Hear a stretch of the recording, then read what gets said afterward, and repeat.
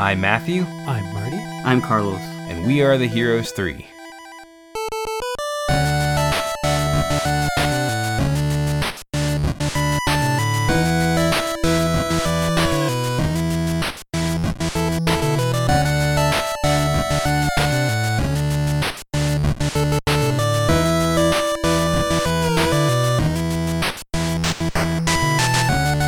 Welcome to Heroes 3, the bi-weekly podcast where three friends explore the best, worst, and everything in between in the world of Asian cinema. This week is all about the 1993 film Kung Fu Cult Master, directed by Wong Jing and starring Jet Li. And this is a crazy movie. Carlos recommended this, and whenever I watched it, I was like, this is a Carlos movie. Like directly out of his brain in a good way. Like everything, so much about Carlos's personality just made sense, you know. I'm assuming that's it's a good thing. It's good. Yeah, it's just like compliment. You know, whenever you see a thing that you can tell was just kind of formative in a person's, like, you know, how their tastes and stuff. It's like, I got it. Yeah. So Carlos, why did you recommend this movie? Okay, well, I've said I could probably tell you why, but many times already, and I'm happy that we're covering it. But this is a movie that was kind of pivotal to me when I was a teenager, I guess in high school. I still have been trying to rack my brain, trying to figure out how it came into my life, but I'm pretty sure that it was my friend Alberto. Either he had the tape or I had the tape, but this movie was like this crazy exaggerated like image that you have of kung fu movies in your head. Like this movie is actually what that is. 100%. It's like whenever it's kind of like when you go back to old like action movies and like you have your vision in your mind of what a crazy action movie is, but sometimes whenever you watch it, it's like, you know, like the original First Blood's actually a pretty serious, you know, movie about PTSD and stuff. But then there's like True Lies, and it's like, oh yeah, no, that's exactly what you're expecting. This is kind of like that. Sure. And yeah, I mean, I don't know. This movie was like, once I saw it and I talked to my friends about it, we were like, what are all these movies? Like, I have to find more of these movies like this. Like, people flying around and flipping and shooting fireballs. It's all there. And it really was like, I guess a corner, like a foundation of like what all the things that I would grow up liking a lot. I liked like robots and stuff and video games and like martial arts movies and like and all these nerdy things. And once I saw this movie, I had to start looking into all the other things like Right. I had seen like Jackie Chan and some Bruce Lee and stuff like that, but never had I seen like the crazy flipping around like in this movie. Mm-hmm. Yeah, it's great. Yeah, it's a lot of fun. And this is also the first movie that Marty also hadn't seen before watching it for the show. So yeah. Marty, what are your like first impressions from it? Yeah, no, its reputation definitely like preceded it, not just from Carlos, but it has sort of an infamous kind of reputation, and I guess like out there in the kung fu world, and it did not disappoint. Yeah, this is something where it's like everything is turned up to 11 or maybe 13 or something. Yeah. And it has like all the sort of madcap irreverence that you kind of come to expect from Wong Jing if you've seen any of his other films. I was going to ask about that. But it's just kind of an amazing point in time. You know, there was this, I think, sort of a brief window where a movie like this could have ever been conceived or financed or executed. And I don't know. Yeah, it's kind of astounding as you watch this thing. I mean, like you guys are alluding to, it's I could see it being maybe a challenging watch for some folks out there. Yeah. I mean, right at the But- beginning of the movie, they just dump all this information on you. I was gonna say there's this Lord of the Rings-esque dump of lore at the very beginning about like all these different clans that are all fighting over dominance, and there's magical swords, and one of the first shots of the movie is two people jumping up and flying up into the air and clashing their swords. Well, it's amazing It's- how unprecious they are with all that footage in the beginning, because it's like the scope of it is pretty bold and Mhm. set against these like pretty scenic vistas in some cases, and like, you know, with like a whole legion of extras, and they're just kind of like throwing these scenes at you and then just kind of stepping away from them. And yeah, I can't think of another movie that that really has done something like that. I mean, it almost feels like you're watching clips from a previous film or something. Right, right. And Just what how was laissez-faire happening? they are about that footage. I don't know. It's kind of amazing. Yeah, this is actually, and I didn't know this at the time, but I mean, when I was a teenager, I would see it, and I already didn't know a lot about a lot of these movies, so I didn't have an anchor to like, you know, to tell me this is way crazier than the other stuff. But Yeah, so I what a kind of jumping off am point. seeing all of this stuff, like all these different group names, and I would probably only know like Shaolin and maybe Wu-Tang, but not from martial art movies from the rap group. And like, Yeah, Right. yeah. and I'm like, all right, this is a bunch of weird stuff, but I don't know any of this. And then once like the movie kind of starts on its own, and then all of a sudden you got these this crazy over exaggerated wire work, I'm like, whoa, like wait a second, like what's going on here? And so I just kind of was swept away with that. So I didn't this Yeah, this is totally. one of those things where I watched it, I was not being critical of it at all.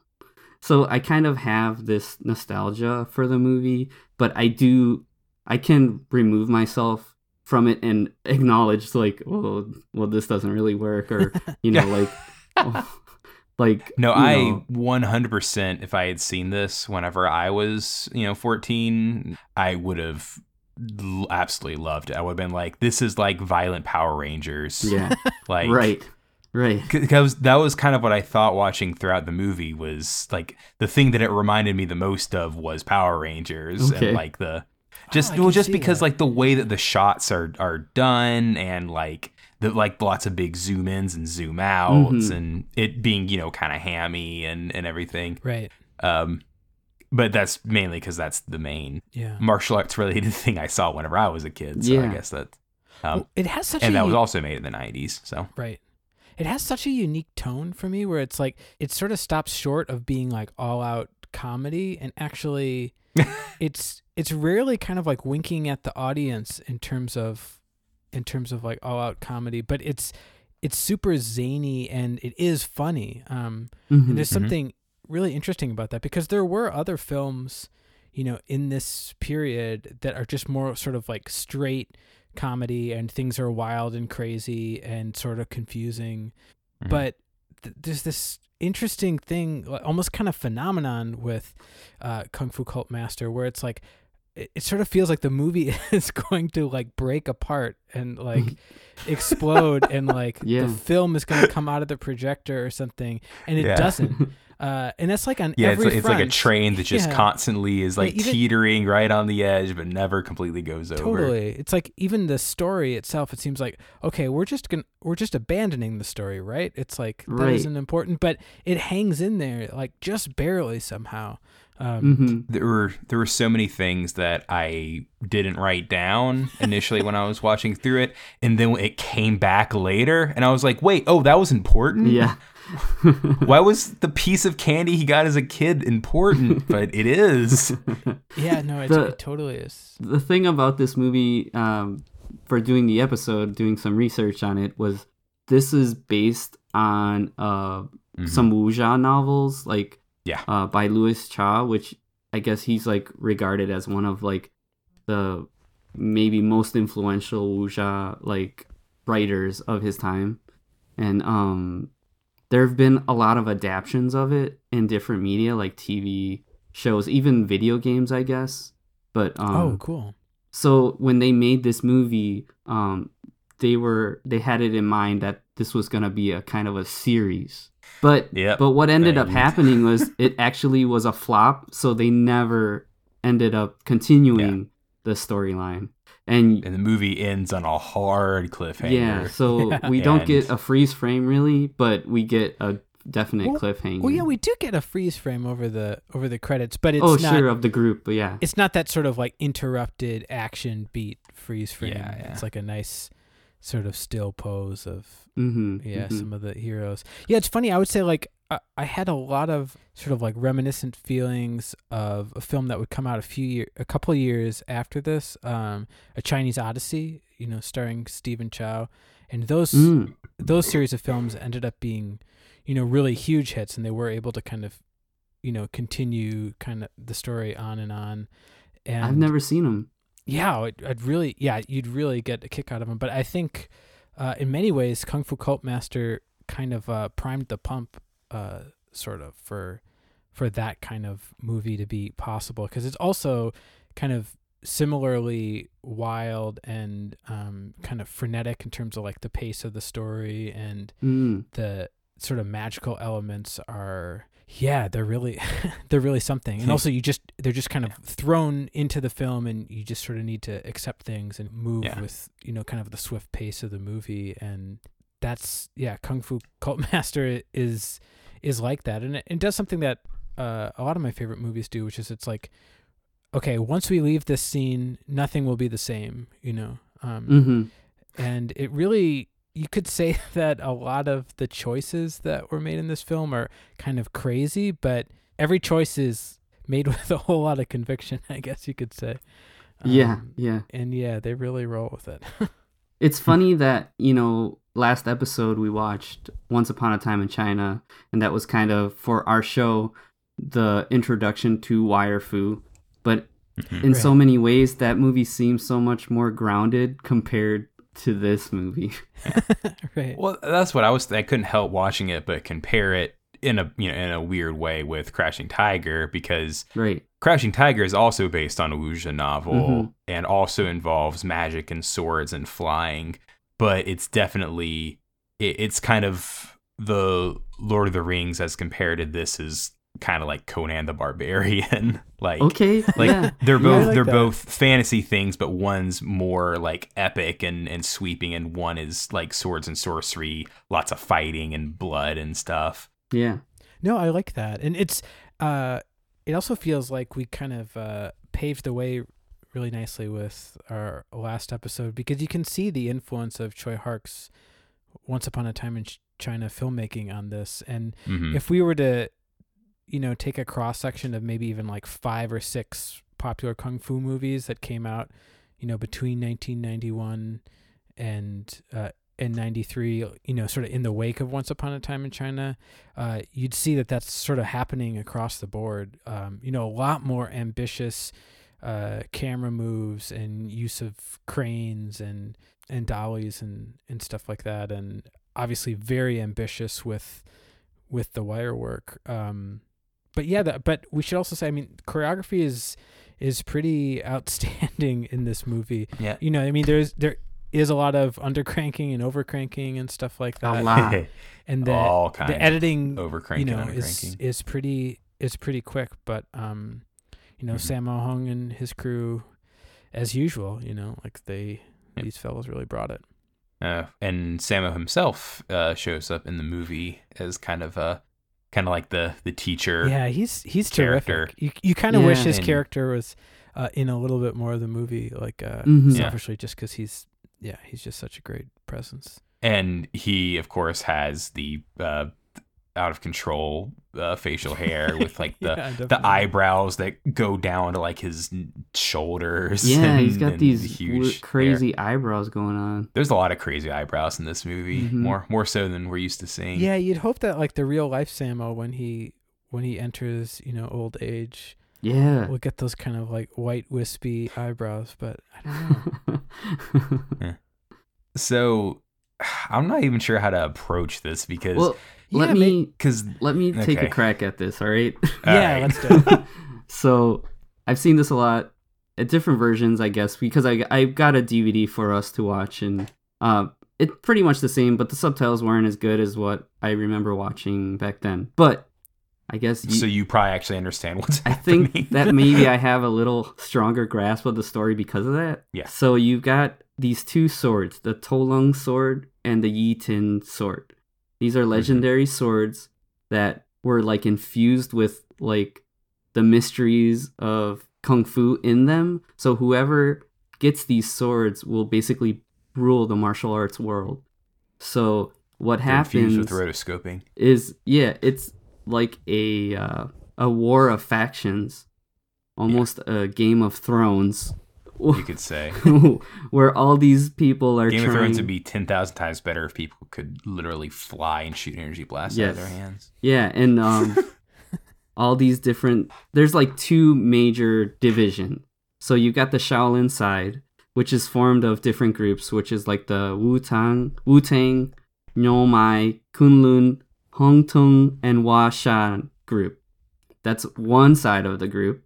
Then the other side is like the Ming sect, and the evil they're sect. like the evil side, right? That's the prologue literally says. They're called the mean sect, but most people just call them the evil sect. Yeah. Like, oh, well.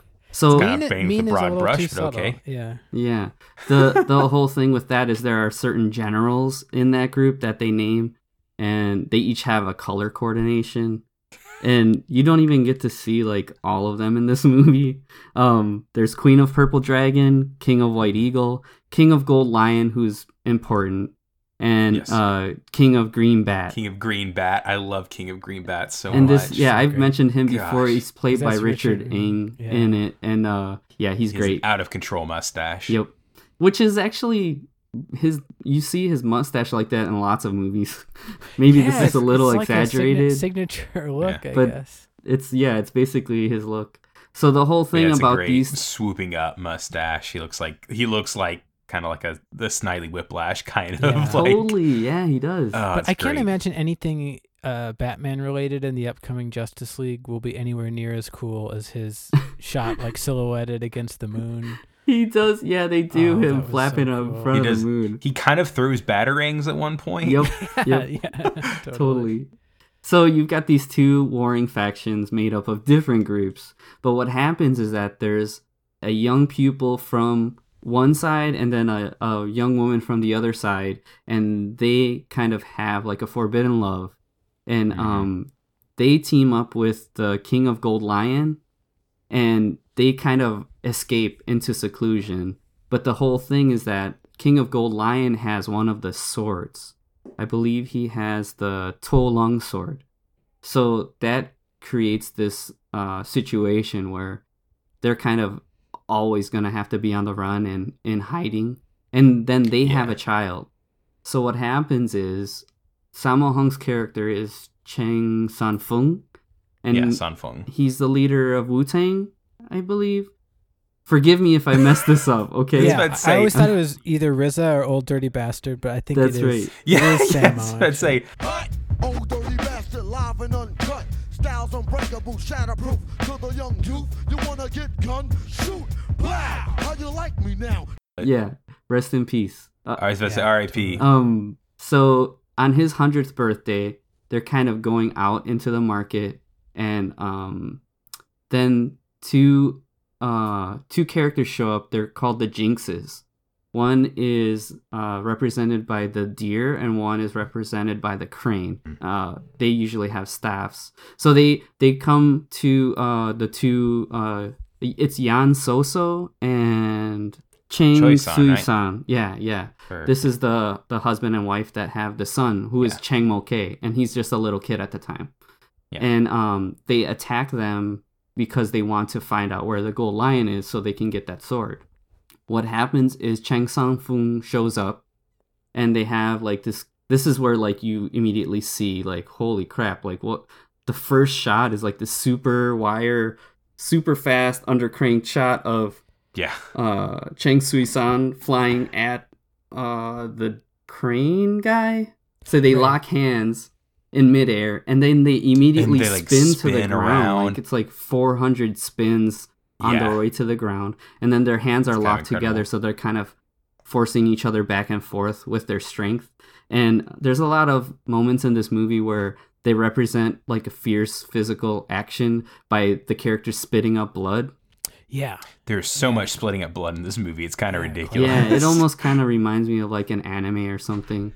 And I was thinking of anime a lot when I was watching this movie. So what happens is Chang Sang-fung shows up. He kind of gets in the middle of things, but the Jinxes grab their son, Chang Mo-kei, and they kind of have like a standoff, and they're like, all right, we're going to do like a quick trade. So they count to 3, and they trade, but in the middle of that, the Jinxes, they have this technique called the Jinx Palm, and they use it on both parents in that encounter, but then they strike Chang Mo-kei, the son, who is like a little kid at the time, with the Jinx Palm. And what the Jinx Palm does is it makes you unable to use Kung Fu for the rest of your life. Which I was is crazy. Struck by it's like at a very early age, which kind of explains my lack of coordination and everything. That's why I'm tripping all the time. But you get like a handprint bruise on you, which looks kind of cool too. So then what happens is they go back to the Wu-Tang. They go back there, and the priests are like, they're trying to do this healing, and even that is super exaggerated, where it's like these guys are floating around Chang Mo-kei in his like bath, and they're like, oh, it's not working, and they leap into the air, and the bathtub explodes, and that's like crazy too. So after this happens, all of the sects show up. So the Ming sect, I should say, the bad guys at the time. Oh, it's everybody. It's everybody. Everybody shows up. Yes, to say, pretty much everyone and their brothers in this courtyard now. Yep, everyone shows up, and they're like, Chang Sui-san, you need to tell us where Gold Lion is, because we want the sword. And it's like, oh crap, like there's no way out of this now. And Chang Sang-fung shows up. He's like, how dare you jerks like do this on my 100th birthday? And there's a little fight between him and a lady, they call her No Mercy in the movie. He's like No Mercy. It's a really cool. Yeah, I think it's a really cool name. She's really she's cool a great too. Character. Yeah, she's kind of this older woman, but very confident and very aggressive. And she's got the other sword. She's got the Yi Tin sword. So the way they visualize that is like an energy whip of a sword. So she'll draw the sword and she'll strike, like she'll swing the sword, and you'll see this practical like a special effect. It's like rotoscoped, like kind of whip of like a cartoon, just like flash of yellow. It's really it kind of reminded me of like the Emperor's Lightning in Star Wars, but yellow. Yeah, that's a good comparison. And there's something really specific from probably some old Steven Spielberg movie that I'm trying to think of that looks like that. Sure. Where it's like a yellow whip. I don't know. In Raiders at the end, there's some kind of rotoscope. Yeah, like the stuff coming out of the arc. Sure. It's a little bit like that. Yeah, I could see that. Gosh, I need to rewatch that movie. Yeah, always. Yeah, so it gets to the point where Chang Sui-san realizes, like, there's nothing I can do. They're gonna, either they're gonna kill my family or whatever, and it's like this crazy standoff. And he does this thing, which is also like insane, where he's like, all right, I'm gonna tell you guys, like, this is what you want, like, this is what you get. And he does this technique where he like makes his own heart explode. Yeah, it's like he like, I don't know if he forces all the blood to his heart or something or whatever, but it's like his heart literally explodes and he sprays blood all over. He sprays blood out of his chest. And that was the most anime sounding thing to me, because like I could see a character in like JoJo's Bizarre Adventure doing something like just the start cackling, laughing, and then their chest just explodes. Yeah. Well, it's like the most unique magic. It's like you've just never heard of. It's like a superpower to kill yourself. Yeah, and I would always say, like, back in the day to my friends, like, how do you practice that technique? how can you that's kind of a one-time usage kind of technique. Yeah, it's insane. So this is very tragic, and Chang Mo-kei is very sad, and his mother says to him, she says, look at all these people are stained with your father's blood, like, never forget this. And yeah. Well, but doesn't she sort of tricks the Shaolin monk, right? Yeah, so she does her part too, where she's like, okay, I will tell you where Gold Lion is. And she whispers to the Shaolin monk, but it's intelligible. And he's like, wait, what did you say? And she's like, I've told you where the Gold Lion is, like, you know, blah, blah, blah. And everybody pounces on him like, hey, you know what it is? He's like, no, I don't know. So she's like, look at what I did. Like, and she says to him, like, never trust a woman or something. Yeah, she's basically, sort of like hey, women. Parroting Wang Jing's like male fantasies or something here. It's really weird. It's like, don't ever trust a woman. The prettier she is, the more deadly. Yeah, do you see what I did? You could never trust a woman. Yeah, you never trust and then women. She's something like, especially a beautiful woman will be Yeah. cunning, and it's really bizarre lesson to leave her son with, but it's so weird. And then she stabs herself. And then, she kills herself. So Yep. both but like of his really parents close are to her gone. son, like while her son is embracing her, and so Yep. that So it's he kind has of a her miracle blood. that the Yeah. Moke is as well adjusted as he is. Yeah. So then, after all this, they all leave, and it goes to just a scene of young Chang Moke. He's walking in a field, and he has a flute, and he plays the Song of Time from Ocarina of Time. Yeah, then advances And then 7 years. Then and, he's like an adult. So Yep.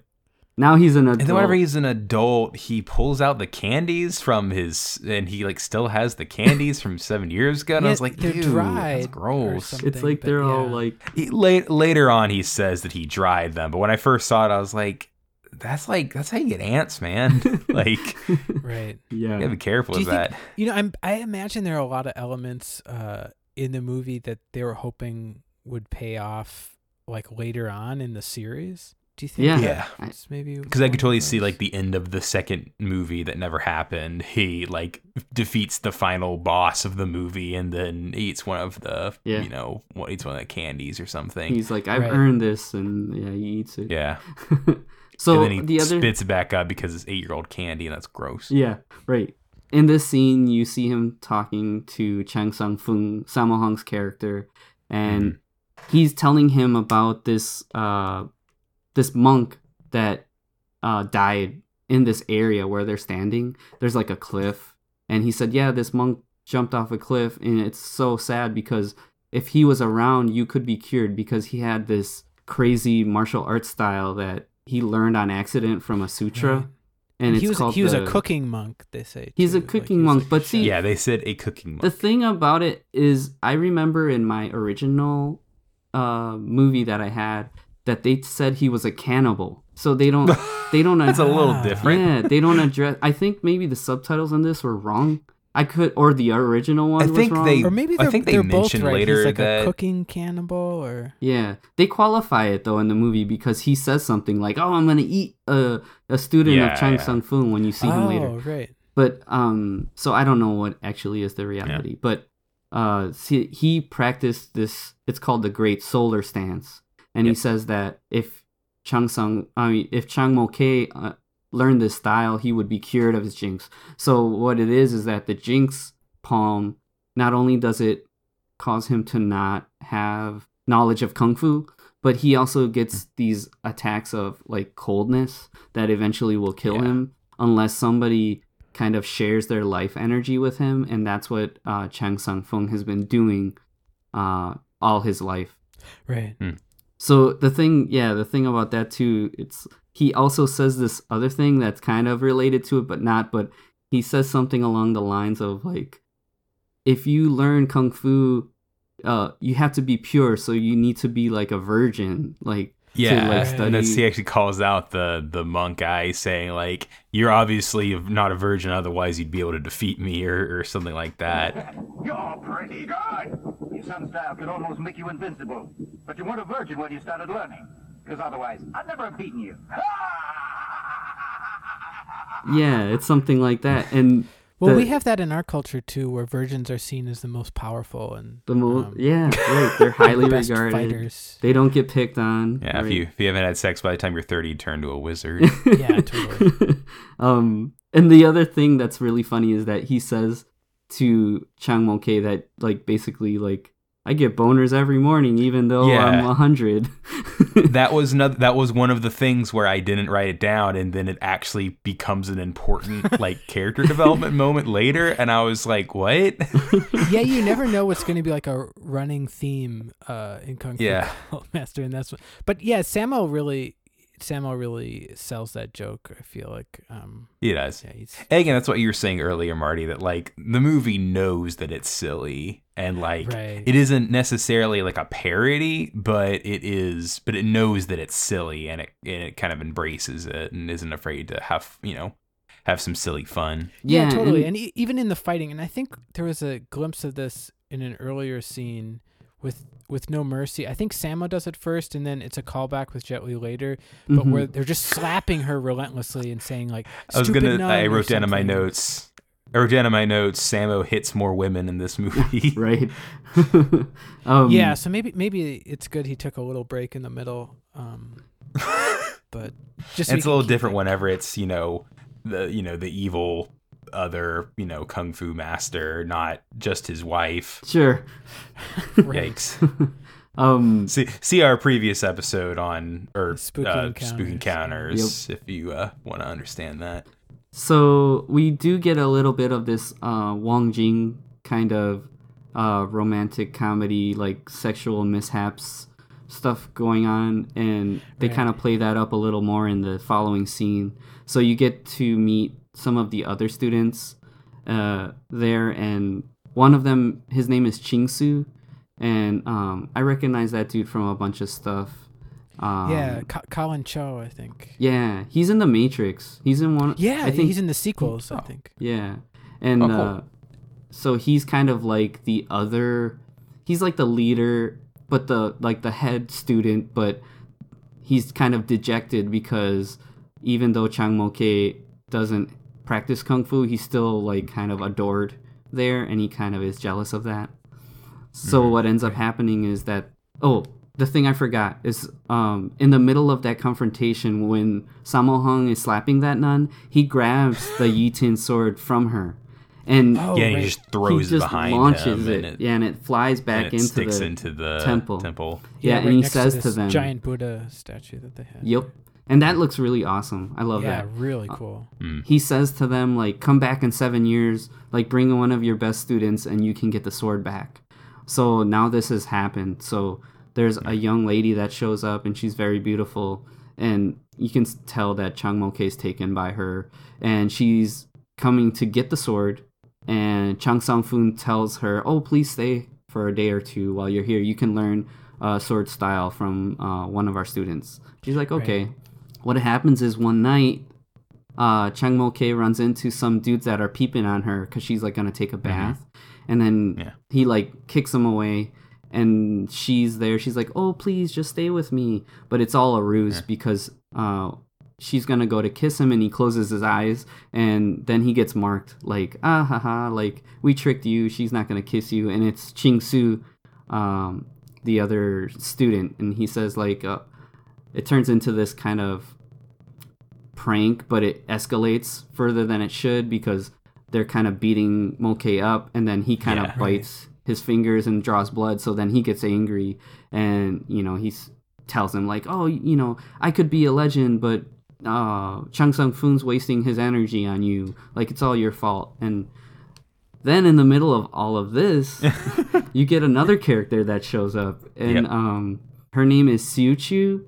And she's awesome too. I think she might be like one of my favorite characters. Yeah. I was gonna say I really like Siu Chu. She has, she's again, this movie actually, I think, despite having gratuitous use of the word bitch in the translation, it actually does have some really good, strong female characters in it, and they're not just wall dressing. It's usually women calling each other. Right, and you get a little bit of that right there. What a sweet little bitch. And so Yeah. Xiu Chu, she's played by Qingmei Yao, I believe her name is. Yeah, and Qingmei she's Yao. super cute. She looks like an anime character. She's got She these does. Right. cute little nose. She was also a Hong Kong beauty pageant winner. Oh, okay. And I think Samo has a type. Makes so- sense. Well, yeah, I wouldn't necessarily blame Samo in that. That's how no. most of the industry sort of worked. In Hong So Kong she at shows the time. up, and it looks like she's kind of causing trouble too. She's kind of spying on them, it seems like. But she sees this confrontation, and she sides with Mulcahy for whatever reason.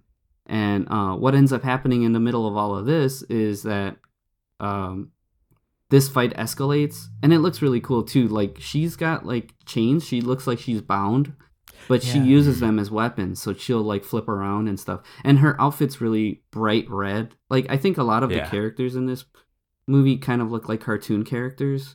She's got this kind of crazy hairstyle, and she's got this bright red outfit and these chains. Yeah, it So could it's almost very be like distinct. a manga or something. Yes. Yeah, well, I was gonna say Mei from Overwatch has an alternate costume that looks exactly the same as this, sure. And where it's like red and the hair is done the same way and stuff. I think she has a Jiangxi outfit as well.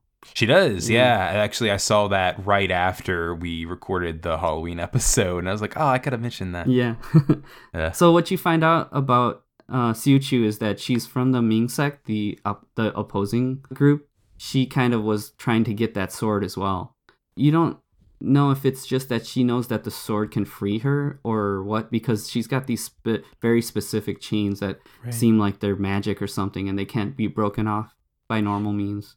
And she's But- able to use the sword to break at least some of her bounds, like Yeah.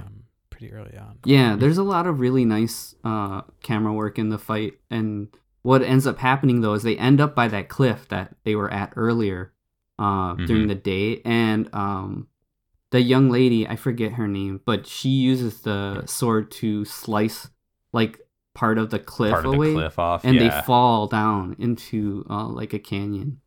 And there's like all these, whenever I first saw it, all these vines show up whenever they're falling down. I'm like, that's a little convenient. Those vines just showing up just in time to break their fall. Yeah. But then this next scene, this was the bit where one of the couple of bits in the movie where my jaw kind of dropped because I wasn't Yeah, quite it's believing what amazing. I was seeing. So they fall down and they're all hurt and like trying to kind of gather themselves. And then this boulder comes spinning and not spinning like rolling across the ground, but like Right. spinning like someone's spinning a basketball on their finger, and it comes sliding towards them. They have to dodge out of the way. And if that wasn't crazy enough, there's a dude just strapped to it. I mean, at And first he you just just starts see looking at him, laughing at them. sort of like a head like coming out. It's almost like if the boulder from Raiders had like thoughts and feelings and Exactly. and stuff. What I was thinking is it's like a Dark Souls character. Like I could Sure. see a character in Dark Souls that's just this, about 6 times creepier. Yeah. But it's like this monster that's like, oh, it's a boulder, but it has arms and legs, and it's nuts. It's so wacky. I love it. Yeah. It's so good. And that's when I saw it. That's whenever I sent a message over to Carlos saying, I see exactly why you recommended this movie. Oh That's man, great. it's great. Yeah. But it turns out that guy that's strapped to it is the cooking monk, the guy that Samo's character threw off the cliff all those years ago. And he basically says to him, like, I can, cure you of this jinx thing, but, I won't. And Right. that's whenever Mulcahy gets the coldness The sort of happens blue again because of the face jinx or palm. green Yeah. face or- Yeah. And his face like flashes green for a little bit, which I thought was kind of interesting.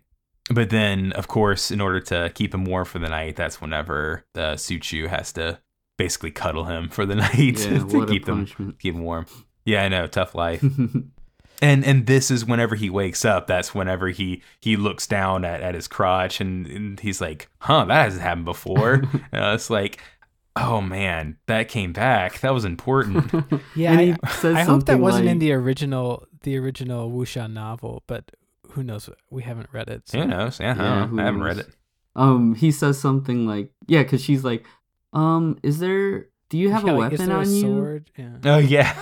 And he's like, Lord. what? He's like, oh my god, And he's like, I hope she's not pregnant. Or something Yeah, like yeah, that was like, that's man, right. Yeah. He's like, yeah, Yeah, he's totally. so ignorant whenever it comes to that he's like, oh no, she's gonna be pregnant now. Yeah, so what happens is the next man. day they encounter the dude in the boulder again, and what he says is he wants him to denounce Wu-Tang and denounce Chang Sang-Foon. Actually, in the subtitles he says, call him an asshole. Right. Yeah. I'm okay. I'll help on condition that you call your master He's like, And I then need yeah, you Jet to... Li does that great thing. It's like the asshole is you. And Yeah, I like that. flips the switch around. That was so It's good. great. Yeah. So he Yeah, that's uses- actually, there's a couple of good subtitles bits in this. Like earlier in the movie, after Moke gets the Jinx palm initially, he says, I feel so painful. Oh, that's a Yeah. good one. And the mom even continues to say, like, whenever you feel painful, you need to take this. Right. Oh, man. It's good stuff. Yeah, it's great. So what happens is, instead of doing what he says to learn the solar stance, he kind of uses the deception that he learned from his mom as a kid to Yeah. trick him into being taught the stance. So he says Yeah. something like, I don't think you'll do it. Like, or basically like, I dare you not to give me the solar stance. And he's like, oh, you fool, like, I'll show you. And then he ends up Yeah. doing what he wanted It's kind of a anyways. rabbit season, duck season situation. Yeah, yeah. And the way they kind of represent this is strange too. So he can use the vines around him as like extensions, like, or as appendages. So like he fights with them, and you see that a little while before that. But basically he wraps them up. This is that's like a, speaking of video game characters, that's like a, if you could see like a Castlevania boss Yeah. that's Oh, like totally. that. With like the vines slapping out and stuff. I don't know. This whole movie is such a video game movie. Yeah. Yeah, Like, it's rife. there for, are like, a game levels and adaptation. boss fights, and it's great. Yeah. So and the other thing they do is they show like he can like do like physical, like almost like a qigong kind of fireball attack, or like a force attack where Mhm. even though he's tied up with his arms stretched out, you'll see a superimposed image of his arms like attacking forward, and Right. he'll like strike with like the air, like you'll see an attack. But what he does is he wraps him up and he basically squeezes the Jinx palm out of him, and they're represented by like these, they almost look like cough drops or something. And actually when I first saw the movie and this was happening, I was like, Are is those he the like candies? squeezing like his balls out of him or something? Like, is this like a crazy testicle thing? Or I was like, oh Yeah. my god. No, I got you, because like Yeah, anything's I always possible. thought they were like, I thought they were like ice cubes is what they look Yeah, like. it's something. Like they're small and like white with a little translucent. And then whenever he keeps doing it, then they eventually are like covered in blood Yeah. and stuff.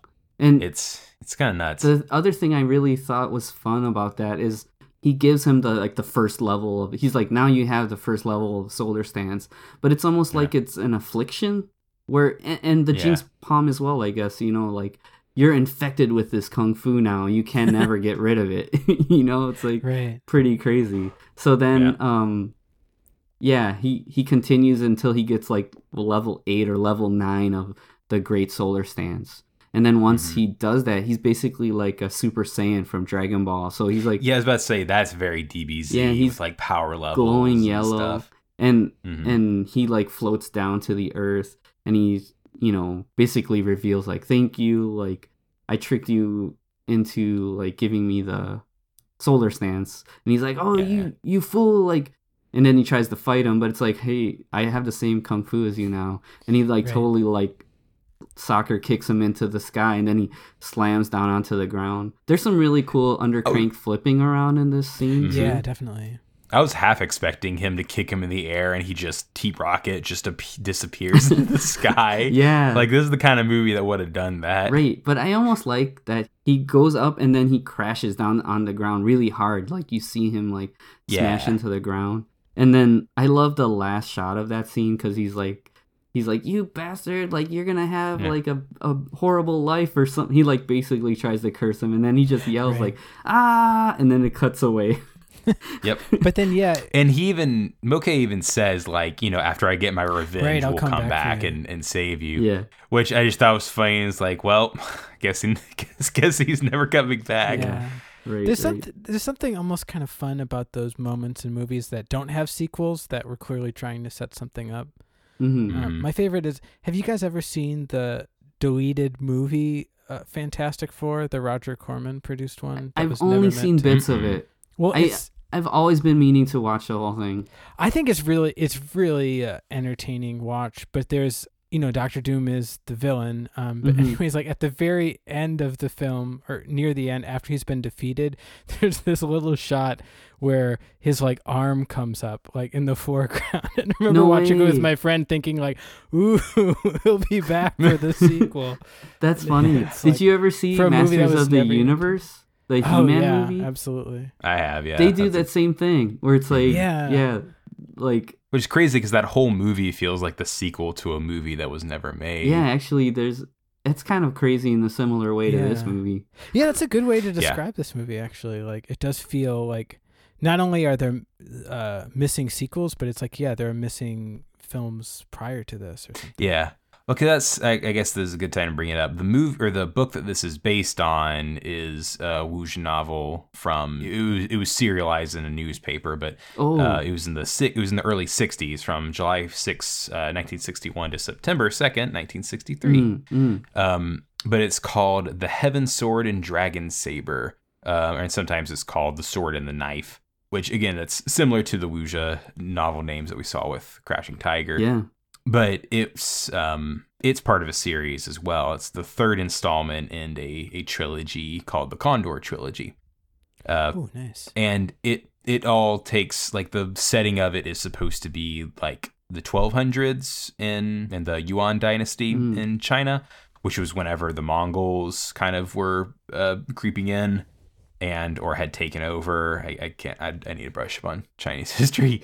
But that's whenever they're talking about government forces in this, that's supposed to be a reference to like the Mongol government kind of encroaching in. Yeah. And Which I just thought was interesting. You don't really get their presence in the movie until like almost at the end. Mhm. And it's kind of out of nowhere too. But after this, there's an interesting thing that happens too. So Moke and Suchu he basically wants to get revenge on all these people. And so there's a marketplace scene, and this has my favorite gag where he's very shy, That's a great Moke, gag, yeah. and he's Oh, yeah, with this is Suchu, and she's like, you know, they're kind of close to each other in the marketplace walking around, but he's like, I'm gonna hold her hand. So then he goes for her hand, and you see the shot of their hands together, but then when it pulls away, you see that it's an old lady with her exact same outfit The exact on. outfit is so good. And that woman seems so happy. Yeah. I love everything about that little moment. It's so good. That never gets old for me. I love that Yeah, shot. that's something I love about going through these movies is seeing like physical comedy knows no culture. Yeah. Like right. that's funny anywhere that, you know, if hand holding's even remotely a thing, then that's funny. And I Yeah, feel like it's so good. much of this movie's sensibility is like tapped into kind of like a teenage boy or like an adolescent boy or yeah, whatever. yeah. And it's that kind of insecurity of like, oh, I'm afraid to express myself. Mhm. And if I do, something bad is going to happen. I'm going to be teased by the other boys, like in that earlier scene, or I'll Sure. make a Mhm. fool of myself or something. And it's, I guess that is pretty universal in some ways. It's good. I love it. There's a little situation where they're in a tea house, and you've got some guys. They don't really clarify who they are, but they start talking about like the Ming sect, how it's evil, or the, you know, all this, like, they better watch out, this and that. But then it cuts to another table where there's a woman speaking with another man, and you see that it's the Jinxes that are there, and you're like, like Right. stuff's gonna go down. And this is a kind of a very quick interaction between these two guys where those like random guys totally get jobbed out. They like get killed right away. And it's like hardcore too, because not only do they get struck with arrows, but then it's like a ladder, like a cheerleader squad of arrow guys. Like they like That's pretty funny Jump too. on where they top jump on of each the other's shoulders. yeah, and those guys Yeah. are done. like They get 2 stories. knocked out. But then what you see is that this woman that's there, it's so confusing. Like when I saw this, I mean, and it's never clarified, but she looks exactly, it's the same actress that plays Yan So-so, who was Chang Mo-kei's mother. And Okay. I'm glad. Okay, because when I saw her, I was like, she looks exactly the same as his mom.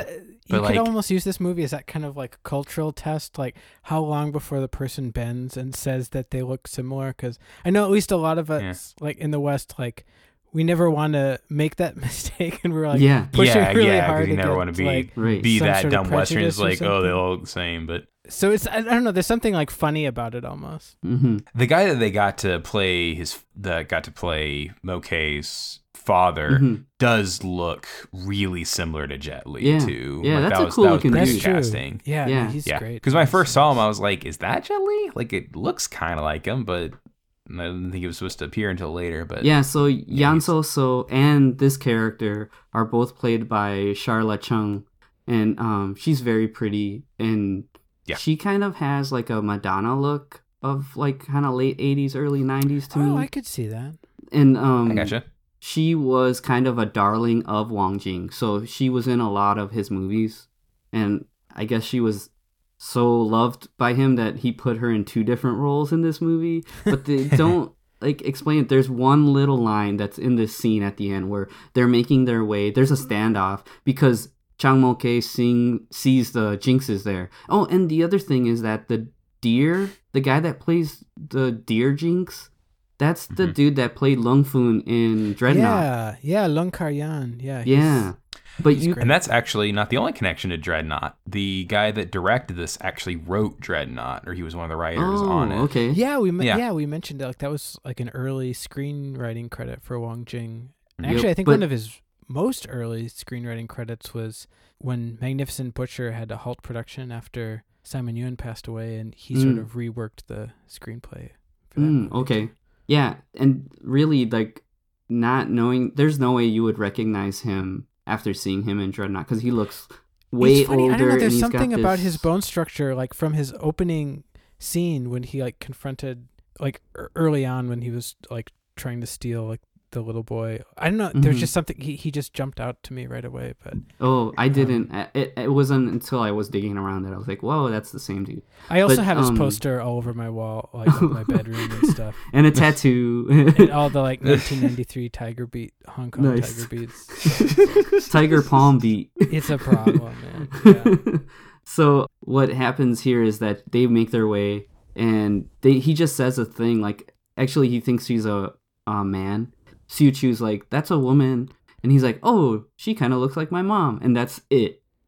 Yeah, that's it. That's all you get out of that. You can just picture Wong Jing saying, "Good enough. That's a wrap. Time for lunch." Got it. My head. There's this reputation that Wong Jing, maybe not so much at this point in time, but actually no, like right around here, 1993, that sometimes he would either like fall asleep during production, or there'd be some days where he would not show up to set.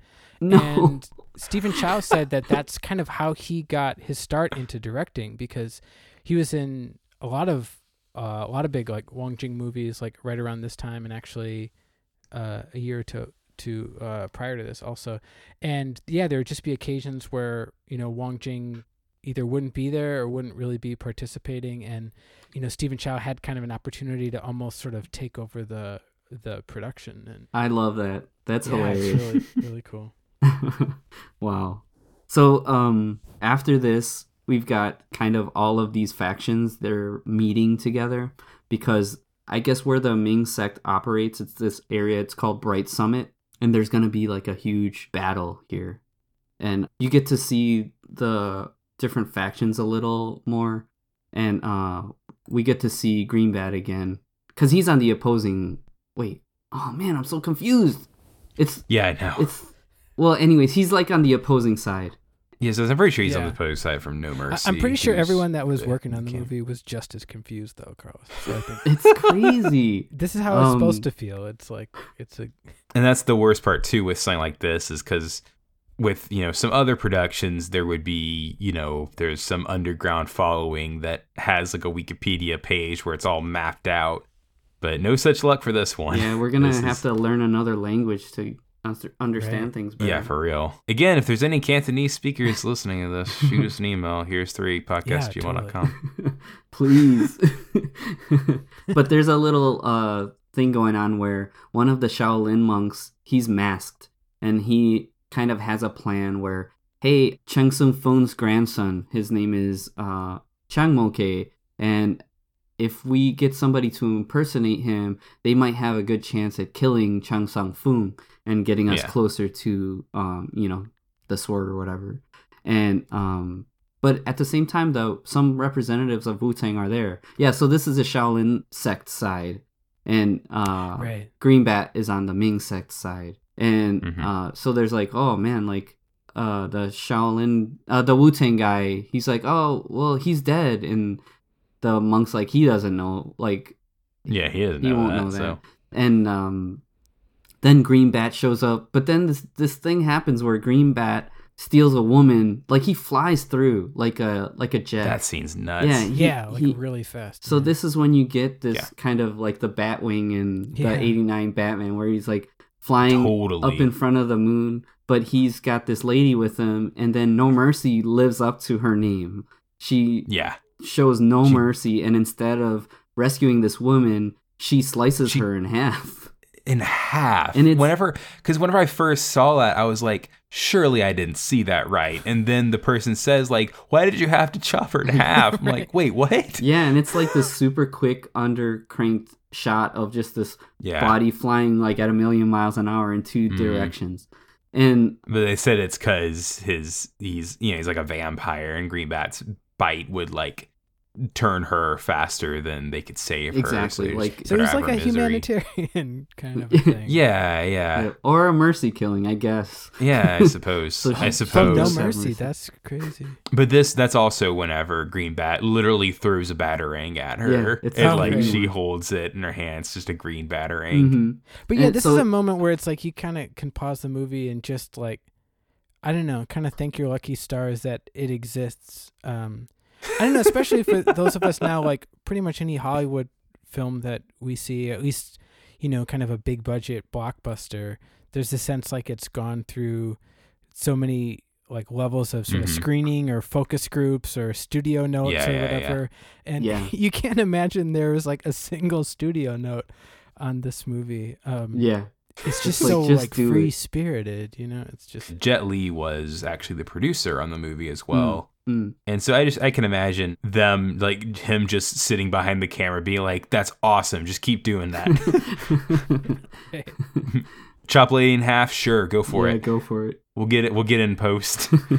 So And then Green Bat like flies into White Lion. He literally flies in, and that's really cool because it's always really cool seeing really fast wire work where like he's literally just swoops in and flips his hood back, and Green Bat has this all bravado being like, oh yeah, she, her sword's pretty strong, but I'm okay.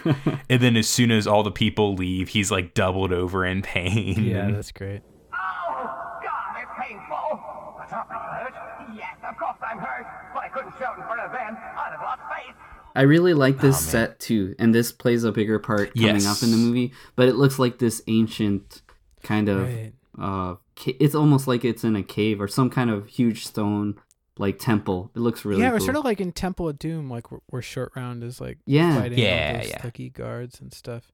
This whole section of the movie has almost like kind of like a treasure hunter-y sort of Indiana Jones flavor, and like the scene Yeah, coming this up of definitely like is- learning the ancient kung fu from the walls and stuff. That's Yeah, and that's definitely kind of very Indiana Jonesy with like the and secrets and stuff like Yeah. that in tombs. But we'll get to that. Sure. We can cover this a little quicker because this is running long. But Yeah. Well, the next scene is this crazy battle scene. it's nuts. Where there's like this is where all of the different sects are all run into each other, and there's literally traps in the middle of the battlefield, like sand traps where people and horses are sinking down. And then at one point, No Mercy literally like This is like a Dynasty Warriors level. I like had that people written are just down. I totally had that written down. This scene is totally like like if Dynasty Warriors had more gore. Yeah. Like people, like their limbs are getting chopped off, things are flying everywhere. there's huge It's- logs using like logs as Yeah, projectiles, like screwy like spears coming up and stabbing horses and stuff. Like it's so crazy. When I was watching, I was like, I don't completely understand how this fits into the plot, but it's cool. Yeah. Yeah, Then you really get unique. the No Mercy shows up and she's using the Yi-Tin sword and she's like popping dudes' heads off. Like they're just flying up into Yeah. the air, like pop, pop, pop. And Yeah. she goes into the ground where all the like sneaky It's like guys in these are, and then tunnels. limbs just start flying up from underneath Mhm. the. Yeah, you literally see like arms flying out of the sand and Mhm. landing. It's crazy. If I was but they're- playing Dynasty Warriors, I would definitely want to use her because Yeah, she looks like Yeah, she'd be the for real. most fun. That I can see like an alternate universe where this movie was actually really popular, and there ended up being a Kung Fu Cult Master Warriors Yeah. or Kung Fu Cult Warriors or something like that. hmm And then this is where we get this like inserted song too, right? Yeah, That's right. And it drops. Oh, like, that's in, right. Like the last moment you'd expect, like a sensitive. Oh man, that's ballad. right. There's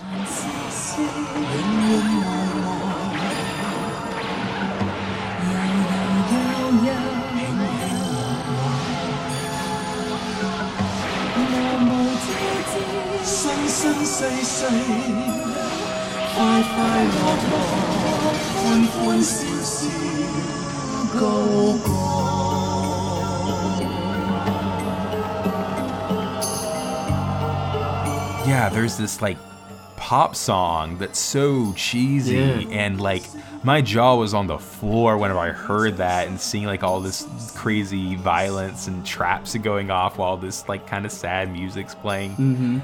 Oh man. Yeah, it's weird, but Yeah. it's also like it's not sad enough, and it's Yeah, like the not tone- Yeah. funny the tone is enough weird. either. It's just great. It's like Yeah. Yeah, And then just- there's this shot of all the different colored armies kind of circling around each other. Mhm. And that almost seemed like kind of like an Olympics kind of ceremony too. Yeah, 'Cause yeah. you get to Oh, see yeah. all these different groups and they're all kind of choreographed together. And then you get this kind of very like anime style thing where in the midst of all the groups running around, they have tighter shots of all the main characters during the Mhm. song. So you get to see No Mercy and the leader of Shaolin and Ching Su is there. There's a thing too where Ching Su is on a horse coming in towards the battle and he notices that there's something weird going on and he just like flies straight up into to the air and then flies horizontally back. Like it looks so crazy. right. And in the middle Yeah. of this battle you get to see there's a Shaolin monk that has these really bushy eyebrows and he looks Yeah. so cool and Yeah, he's great. his fighting is really nice too, and he plays a part in the scenes coming up soon too. And this is whenever we first get to see Jet Li like really in action. Yeah. Because he comes into the fight and he is flipping all over the place. He's literally shooting energy blasts out of his fists. It's great. And it's really good. Mhm. Like we get to see just incredible physicality on him. But there's a little bit of confusion too because Green Bat tells Gold Lion the plan is that they're gonna use Chang Mo Kei's name as like a means to assassinate him. But then Chang Mo Kei really does show up, and then Siu Chu is explaining to the Ming sect warriors that this is Chang Mo Kei. And then the guy's like, well, we heard that if Chang Mo Kei shows up, we gotta kill him. So then Yeah. they get tossed into the battle too. Right. And you get to see him like doing all this stuff. And she does some cool stuff too because she still has sections of this chain that Right. she's Yeah, fighting yeah. with. She's using the chains a little bit. So the other thing Yeah, that's she's a really really strong cool. performer in these. in Oh these man, yeah, she beats, rules. So he's flying all over the place like, you know, like Kung Fu Superman, and he's That's just perfect. like everybody's kind of beholding him, and the No Mercy sees this guy and she's like, wow, this guy's amazing, who is it? But then her student, the mischievous girl, sees him and says, hey, that's Chang Mo Kei. And she's like, wait, what? This guy is Chang Mo Kei? So there's a little bit of that in this sequence as well. Yeah, There is a movie called Kung Fu Superman, by the way. Oh yeah, I'm sure. Oh So. yeah, no, I've heard of that somewhere. I can't like. Sorry, as soon as you said that, I just was like, there has to be a movie called Kung Fu Superman somewhere, and apparently there is. Yeah. So, But yeah, this is such well, a you know. such a great sequence in this, and then the sort of next major fights. Yeah, really jaw dropping in terms of just like the sheer amount of people on screen. And Oh yeah, there's so many extras in this. Yeah, It's it really would be incredible. really cool to hear like how filming of this went, because this sequence it's nuts. Just the scale of it is insane. And all the different factions are like color coded, so there's a Right. lot of, it really pops out, like the people with the green and the red and the yellows and the Shaolin people and like the orange. It's great. Yeah, it's totally like a cartoon, like I was saying. You know, they simplify everything so everybody's very apparent, and each character Very clear. Yeah, they all have their own personalities. But what happens is Moke and Suchu kind of break away from the battle, and Suchu's like, I'm gonna take you to this like secret place, which is kind of random too. You don't really get explained why this is happening, but some of the soldiers are chasing after them, and they're like, where are they going? And one of the dudes like, this is like a grave, like there's a bunch of traps in this place, like they'll be dead if they go in there. So they kind of leave. But this sequence then is them in this crypt, and this is very Indiana Jones too. You kind of have Yeah, this I thing think this where is like the- lanterns are lighting one after the other, and this very mysterious thing, and there's like skeletons and stuff, and And a spotlight right on a skeleton, Yeah. which like that just totally reminds me of Raiders. yeah. So what happens is they see that there is that Shaolin monk. He's in that crypt, the one that had the mask from earlier Yeah, on. mask Yeah. earlier. And this is where you kind of, it's not as clearly revealed, but you kind of understand, oh, this is the big bad. So this guy's been in disguise as a Shaolin monk, and he's kind of been pulling the strings to make all these sects fight each other. And he just wants to get this, in this crypt, there's a dude that's there that he's got like a kung fu, like a stance. It's called the magic stance. So he wants that, and then he can take over like the Yuan like government. He's just kind of doing this power play, and knowing that if he has Right. this stance, he'll get everything. It's not exactly clear, and you kind of have to watch it and be like, wait, what's Yeah. happening? I'd say I didn't know all of that. Yeah. Like I knew he was an important guy and like he was the bad guy trying to like pull the strings, but I didn't quite gather all that the first time I watched it. But what I did gather is that whenever they start fighting, Jet Li's character punches his fingers off. Yeah, it's not so I think his name is Shin Quan. Yeah, Shin Quan. And he's defending, and it's a smaller fight, but he's defending himself with his fingers up, and Chang Mo-Kei just punches through them. It's nuts. Right. Yeah. Yeah, I it's was like thinking, a really I feel like your hand would like graphic bend back or something, man. but And that's the other just- thing too. They play it Oh, like man. that scene with the bat where it's like a really fast shot. So you get this Right. kind of Yeah. shocking reaction to it, because you're like, wait, what just happened? And yeah, yeah, they it's don't- not like they kinda don't gratuitous. It's follow not it up. exploitative. It just happens, and your mind has to catch up after you see it Right. happen. Yep. But once this dude is kind of defeated and he doesn't have what he wants from the crypt, he like flies away, but then all these concrete slabs trap them in the crypt. And what happens is that there's this, they say in the subtitles it's like Persian writing, but basically it's explaining the secrets to get the magic stance. And That's right, because It's they the have Tales to. of the Crypt, I think, is what they refer to. yeah, that's right. It's good to have you back, you horror-hungry humans. So she That's right, because Yep. she has to like bow to the corpse, and they say like, yeah, because the bad guy never would have bowed down to him, so because of that, she's they're just able kind to of get it. like praying to him so that they can leave. And then Yeah. that, I don't know if she knew that or not, but that kind of triggers them to get all of the Mm-hmm. secrets. And they realize that, you know, if you study this, you can learn the magic stance. But what they say is like a normal person, it would take them 30 years to learn this stance. yeah, this was kind of a silly. But then a kung fu Plot master device. will be able to learn it in 3 hours, very conveniently.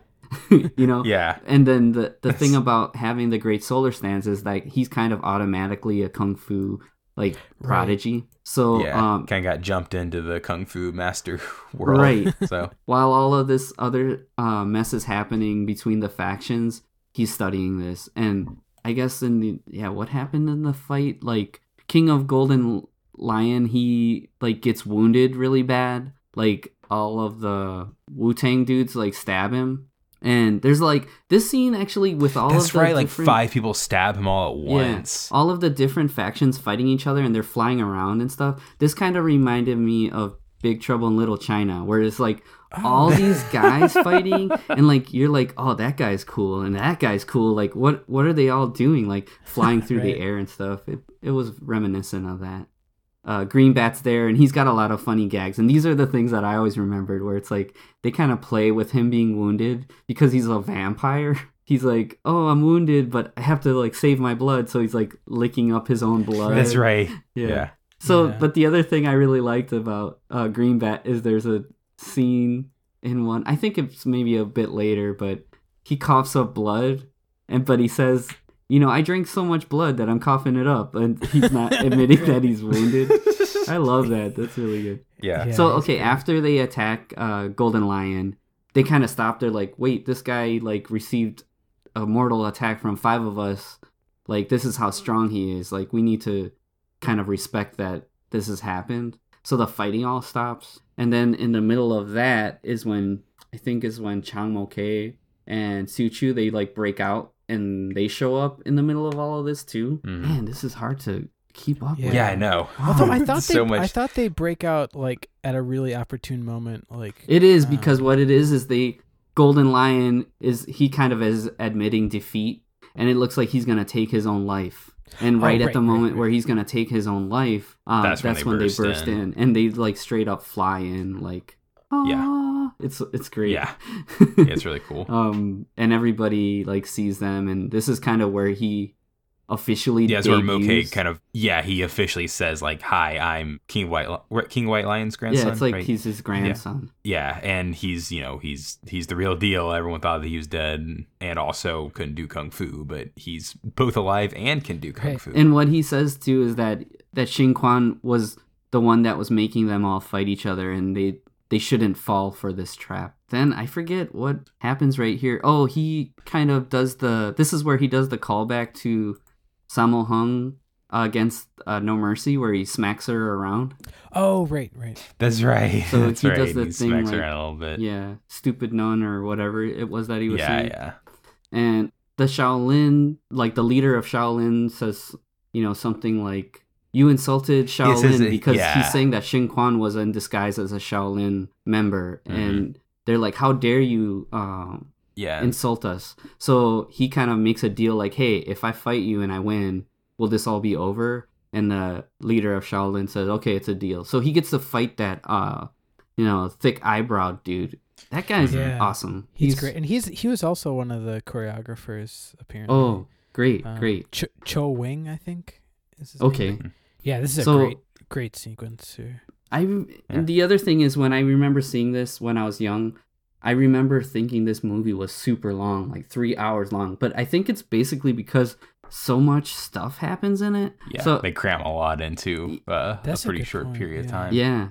So this was a fight that I was like, man, this is like 2 or 3 hours into the movie. Like, finally we get to see this, like, another cool one-on-one fight, because all of this kind of crazy stuff has been happening in the meantime. But this fight's so cool. Like, there's a lot of wire work, and the Shaolin dude, like, he does these crazy attacks where he's like floating in the air, like striking down with his hands, then kicking up with his legs. He's like clawing at him with like this dragon claw style, where he's like striking at him but hitting the pillar, and you can see all of the scratch marks from him hitting the pillar. Right. And then he says this really cool thing too. It's like a total Dragon Ball thing, where it's like, man, this guy's really good. Like, if I am like at 6,000 points of strength, like this guy's at 10,000. It's like, whoa. This kid is incredibly powerful. My power's at level 6, but his must be over level 10. Yeah, I was totally I just love thinking how of you, specific Carlos, that is. Yeah, it's great. Because that's like, it's not like he's saying this guy is twice as powerful as me, or however. It's just if I'm this much, he's a little more. Like, it's really His good. HP is So what ends up happening in this battle, it's really cool. So Chang Mo Kei defeats him, but what he does is he's using the Shaolin like dragon style that he was using. So even though he defeats him, he says it's not as much of an insult because we were using your own style. Like, I didn't defeat you with a superior style. I always thought that was really cool. And this is whenever we get to see No Mercy kind of stands up to fight. And again, this is when I was thinking, like, this is a total video game thing, because it's like they're just finding excuses for them to, get involved in different battles. But he defeats No Mercy by using the magic stance that he just learned. And once they see that he knows that, they're like, he's the real deal. Yeah, and that's really cool. They represent the magic stance as like this almost teleporting around, and there's like a swooshy like effect with that too.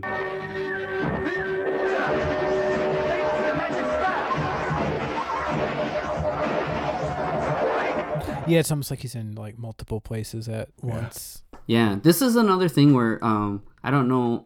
Matthew, I know you watched some Fist of the North Star, Matthew, but have you watched like all the way through, like with Rao and stuff? So there's this technique that they use. It's called Musou Tensei, and it's like represented the same way, where they're kind of mirror like this kind of after image thing, and you can like defend against any attack. And I almost wondered if that was kind of a similar.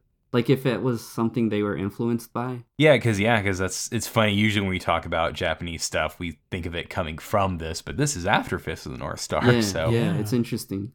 So he's using that, and he grabs the sword away. But what he does is he kind of shows mercy against No Mercy, and he gives the Yitin sword to that young lady. And as he's walking away, she immediately like betrays his trust, and she draws the sword out to strike at him. Stabs through his hand. Yeah, and so he holds his hand out, and the sword goes right through his hand. And like through it's his rough. body, it seems. Yeah, like. It's crazy. That's some really well done. I don't know whatever it's called. Whenever you have like the fake limbs and stuff, you get stabbed by in movies. And there's a name for that. The other thing, but it's really well done. Like it's you can feel it. Like it. Yeah, it's slow enough that you can like really feel like the sinking in him stuff. And the perspective they use on that camera shot, it's like his hands like huge in the foreground, and you see the sword going right through. He does a similar thing in Come Drink With Me, where he blows her away with like a qigong attack, but you see like air shooting out from the bottom of his sleeve. Right. Yeah. And there are a couple. Which of whenever other I saw guys that, I was kind of thinking, that's when did he learn that? Yeah. Well, this is the thing that you kind of see with this magic stance, is that it almost seems like he can do whatever he wants. Like there's no limit to what he can do now that he knows the Great Solar Stance and he knows this magic stance. It's like he's like in the Avatar state or something. Yeah, totally. He's like super powered. And after this encounter, everything splits off, and Gold Lion and Green Bat, they kneel to him, saying that you're like the master now. They said anyone that learns magic stance will be the master of our clans. And that's whenever they team up and basically are uniting against a greater foe with the Yuan government. Yeah, Yuan government. And the other thing that's funny is that after, like, he tells them, like, his first thing as leader is like, we're gonna go to this graveyard and the crypt that he learned the stance at, and this is where we'll stay.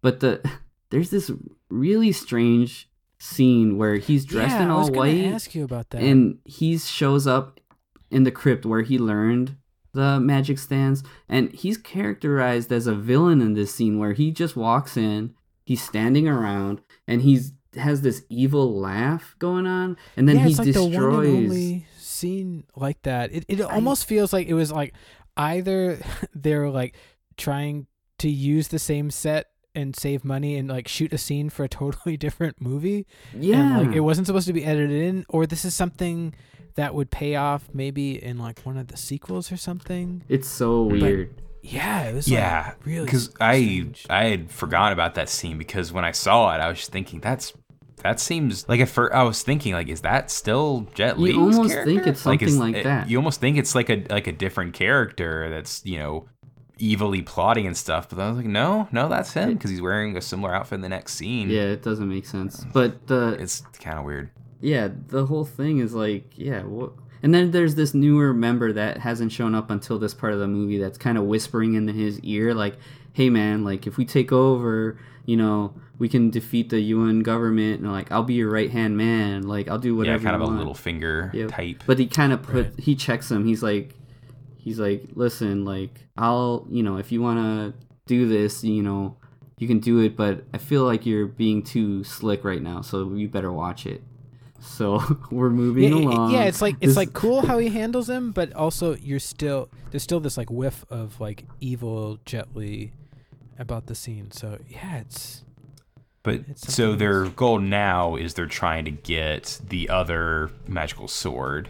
We're circling back to the one you get the swords. Yeah. And this is whenever we get to see that same actress again. What's her character's name? Chow Min, right? Chow Min is the character. Yep. This character's name.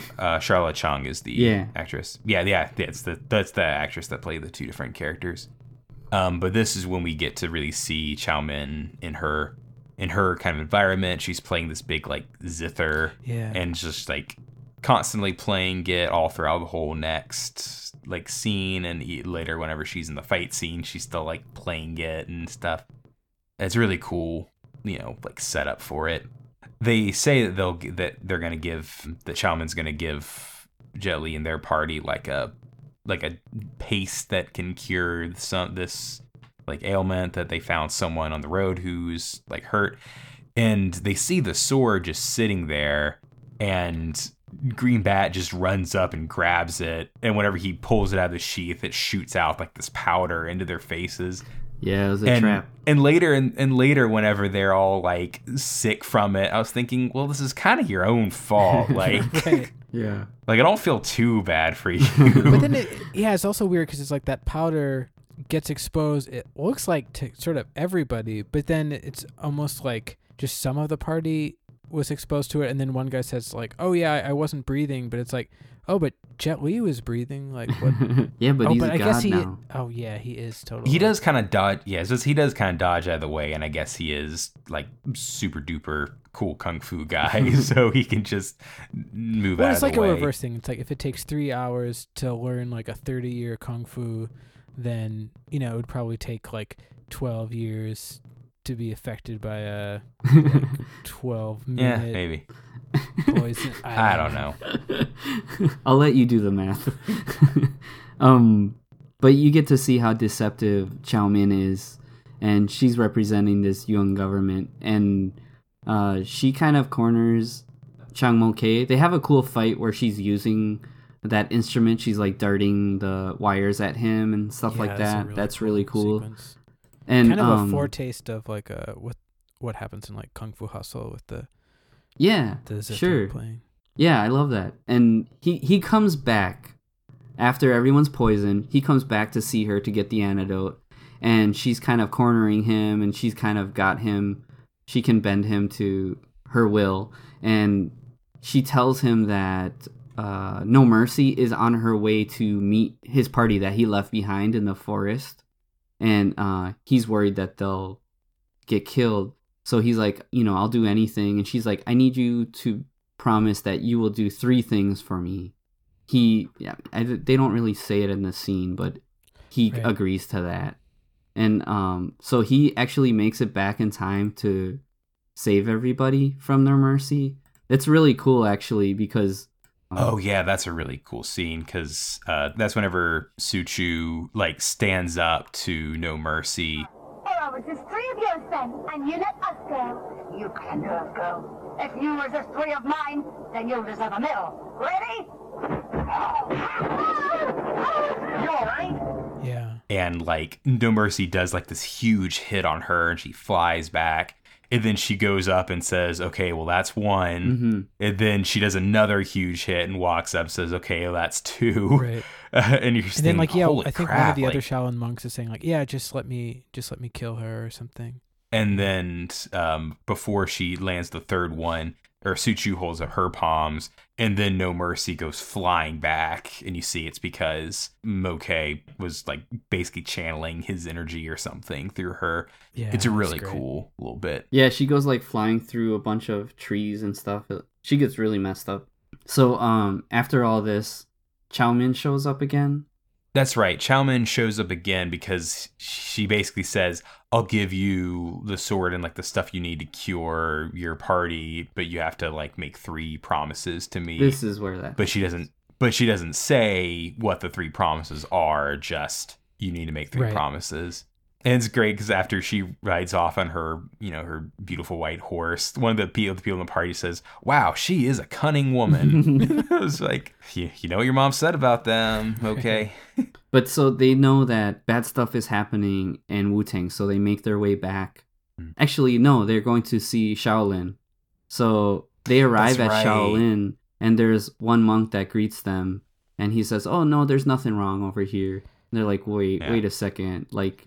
And Greenbat's And one like, of the "You're people- a faker. Like you're not a Yeah, real." Yeah, it's it says like your head you is just like shaved recently your shaved. head. Yeah, it's great. Yeah. And then they go in and see all the Shaolin monks are just slaughtered all over the temple. Yeah, they've been massacred. And then what Yeah. Moke realizes is that Wu-Tang must be in this same danger, so he heads back to Wu-Tang, and now finally we're gonna get to see Sammo Hung again. Yeah.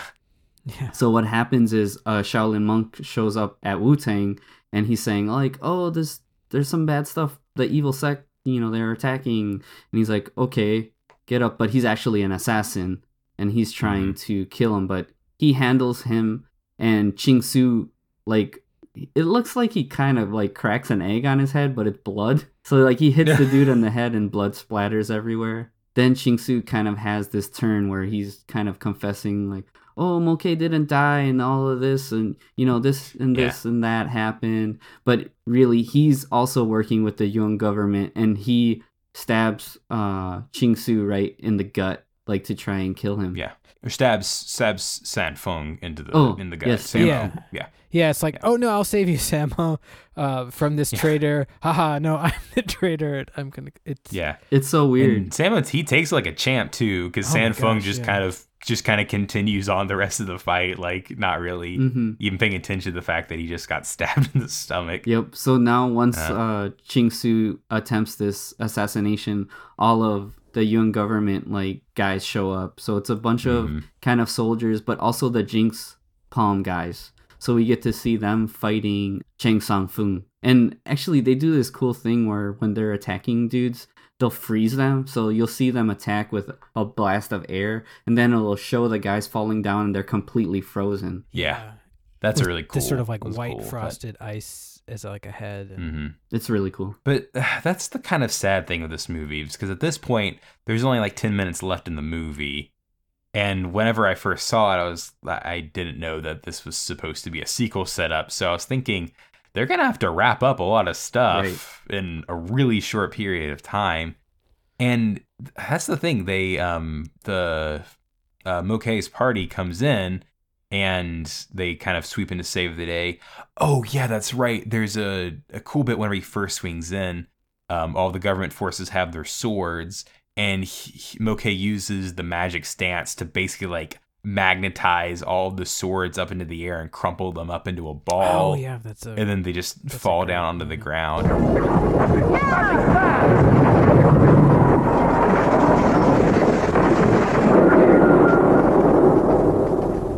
It's sword it's really ball, neat. Yeah. This is what I was saying, where it basically is like once you have this magic stance, you can do anything. Because Yeah, you just kind of do whatever the plot requires. yeah, there's no rhyme or reason to like why he would know how to do this. Like, but it looks really cool, so I'm fine It does with look it. really cool. And I guess Um, regarding my taste, I'm like, I'll watch something that looks cool even if the story isn't the best. Like, I mean, Yeah, totally. it's not 100%. Like, if something's really bad, I won't be into it. But I will take style over substance a lot of the time, and that's there's a lot of that in this movie. It depends on the thing for Yeah. me. Because like for something like this that it's like goofy, Mhm. then it's like you've kind of earned being goofy, and like I'm just kind of accepting that this is gonna be crazy. Like that's a lot of anime, I feel like, does that too. Yeah, totally. Sure. I really like Moke fighting against the Jinxes. This is really cool. So you get a lot of crazy effects stuff. So Well, and also there's this sort of like express Tai Chi training, like on the fly, yeah, so what That's happens right, because- which is really that's yeah. really cool. this is one of the qualifiers for his promise to Chow Min. Yep. She tells them like, Yeah, Chemin comes in and basically says, one of the things I want you to do is to not use your Great Solar Stance or Magic to Stance. fight, or Magic Stance to fight. yep. So he's like, oh, I can't use any of this kung fu. Like Chang Sang Foon kind of quickly gives him a lesson. It's like, you have to forget everything. Like, forget all the things you know, and this is Tai Chi. So he's kind of he gives him a crash course on Tai Chi while he's fighting. yeah. It's like evil. cool because he's saying like, yeah, like embrace, this emptiness like stuff, and he's kind of trying to learn it at the same time, and he's looking over to the side as Chang Sang Foon is Right. fighting the goons, and he's using Tai Chi to fight them. So Yeah, he's like applying it in real time. It's Yeah. really cool sequence. it's very cool. And I really like just like the effect shots too, where initially when he's fighting the Jinxes, they jump in and they're both swinging. All three of them are swinging their arms around and they're all shooting like these fireballs out.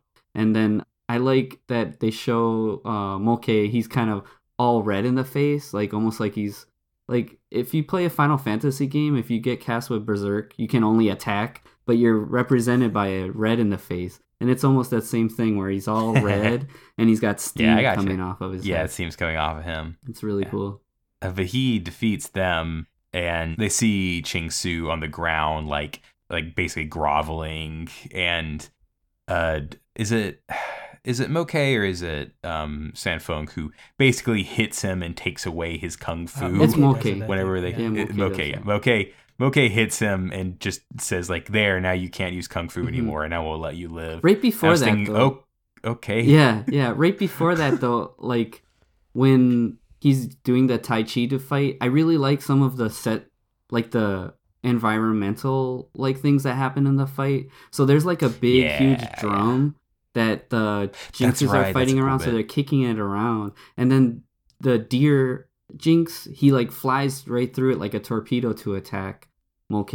And then the other thing is the final thing that he does to the deer is there's one of those huge like Buddhist bells, and he uses the bell and like the piece of wood that hits the bell like as the weapon to defeat him. And it's awesome because he strikes the piece of wood and it hits the Jinx, and then the bell behind him crumbles. It looks so awesome. No, it's a really cool final fight, but again, it's just kind of frustrating that it's with, it is with people that it's important for the movie, but you only see the Jinx people a little bit in the movie, and it's not like some big villain that gets built up throughout the movie, because at the very end, after he defeats them and spares Ching Su, then Chow Min, just you see her flying away and saying like, hey, you still have one more thing that you have to promise me. If you want to, save these schools, you have to meet me in the capital. And then we get this great last shot of like the 5 main people just kind of standing in a row, and then the credits roll, and they didn't make another movie. Yeah, it's kind of a shame. As of yet, right? Right, sure, we're waiting on that. It would have been Yeah. cool with how crazy this movie was to see how would they have actually tried to one up themselves with the next movie, because how Right. crazier can you get? Yeah. This movie's insane. Whenever it was so crazy that for the final fight scene, they literally had to say, hey, you can't use your power. Yes. It is really cool that whenever Tai Chi comes into play in kung fu movies, that's always kind of like the ultimate like martial art. I always like to see that. Yeah, it has like this sort of like moral high ground to it. I'm so glad that you guys were able to watch this movie. Oh no, dude, this is a treat. And honestly, like whatever might be surprising about it, I mean, it's like a rare bird, a rare thing. Like not the kind of film that will probably ever be made again, I mean, I do think it should almost be required, like on the DVD there should almost be some kind of disclaimer like, yeah, this is like part one of like a trilogy or something that was never completed. Because like you're saying, Matthew, if you're kind of going into the final fight, not being able to brace yourself for that, I could see maybe holding it against the movie, which isn't really fair. I mean, I also like, like all of the other choices, it's a pretty bold choice to not give you like a fully sort of closed ending here. Because there are plenty of films that clearly point to a sequel, but they don't sort of like, put all their money on the table like that. But this is very much, they threw all of it at, we're going to make another one to resolve the story. And the reality said, no, you're not. Yeah, and that's the thing, too, is that the movie looks very expensive for the time that it came out. Yeah, I can't imagine it's a cheap movie with all those costumes, all the wire work, the hundreds of extras. Mm-hmm. And yeah, it's unlike most like big budget movies that you'd ever see, because from the beginning, kind of like we were saying earlier, it almost throws some of the more extravagant shots away. It doesn't really linger on a lot of the sets or moments, where the like frame is full of extras. And I don't know, I found that like really special, because I mean, I guess it's only logical that, for like a really big production, usually the studio and the producers, they want to see the money on screen. Like that's how the saying goes. Mm-hmm. And there's something about how Wong Jing makes this movie. It just moves at this sort of breezy pace, and it kind of just throws scene after scene away. And I have to imagine it really adds to like the rewatchability of this. Because Carlos, how many times would you guess you've seen the movie? Would you say? Oh man, I don't know. Probably close to 10 times at least. Oh, that's awesome. Yeah. And yeah, I feel like it's like that kind of movie, like, I don't know, I think it really like favors rewatching, because there is a lot more to dig out of it. Yeah. I mean, even on a level of like, oh, I didn't fully understand like what was going on, it's like to something more, even kind of like core to the story that you could get on that second or third viewing. This was a kind of similar to how I remember when you and I, Marty, started talking about Kung Fu movies, how you went right to Snake and the Eagle's Shadow, how you were like, dude, you got to see this movie. This was like the movie for me where it was like, once I found out that there was somebody that I knew that was into these movies, I had to know if they saw it, and then totally. I had to tell them to watch it. It's like, we've got to watch this. Well, that's what's, I don't know, so cool about like our podcast now, is it's like this opportunity for like all three of us to be sharing these things together. Yeah, it's great. Mm-hmm. And really, honestly, like if the only thing people get from these episodes is that they want to go watch the movie, I feel like my job is done. Mm-hmm. Totally. Well, I think that's going to do for this week. Thank you so much for listening to this episode. Be sure to check us out on Facebook. We're just at Heroes3 Podcast. You can follow us on Twitter at Heroes3 Podcast. Thank you to anyone coming here from the Kung Fu Cinema subreddit. If you have any comments or complaints or anything like that, just let us know on there.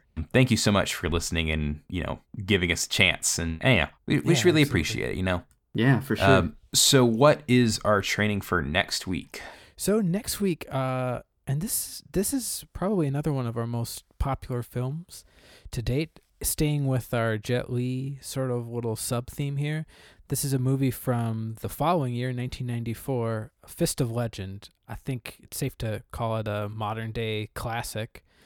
And I think it's going to be a really great kind of change of direction from this week. So can't wait to watch that movie again. And it'll end up forcing us to kind of grapple with some of Bruce Lee's legacy, which we've only sort of touched on, briefly here or there. And return to form for Mr. Yuen Woo-ping's choreography. This is probably one of his most sort of acclaimed films in terms of, the fight choreography, and just terrific. So much fun. I love this movie as well. I'm very excited to watch it again. Well, until next week, where we're talking about Fist of Legend, I'm Matthew. I'm Marty. I'm Carlos. We are the Heroes 3. Remember your training.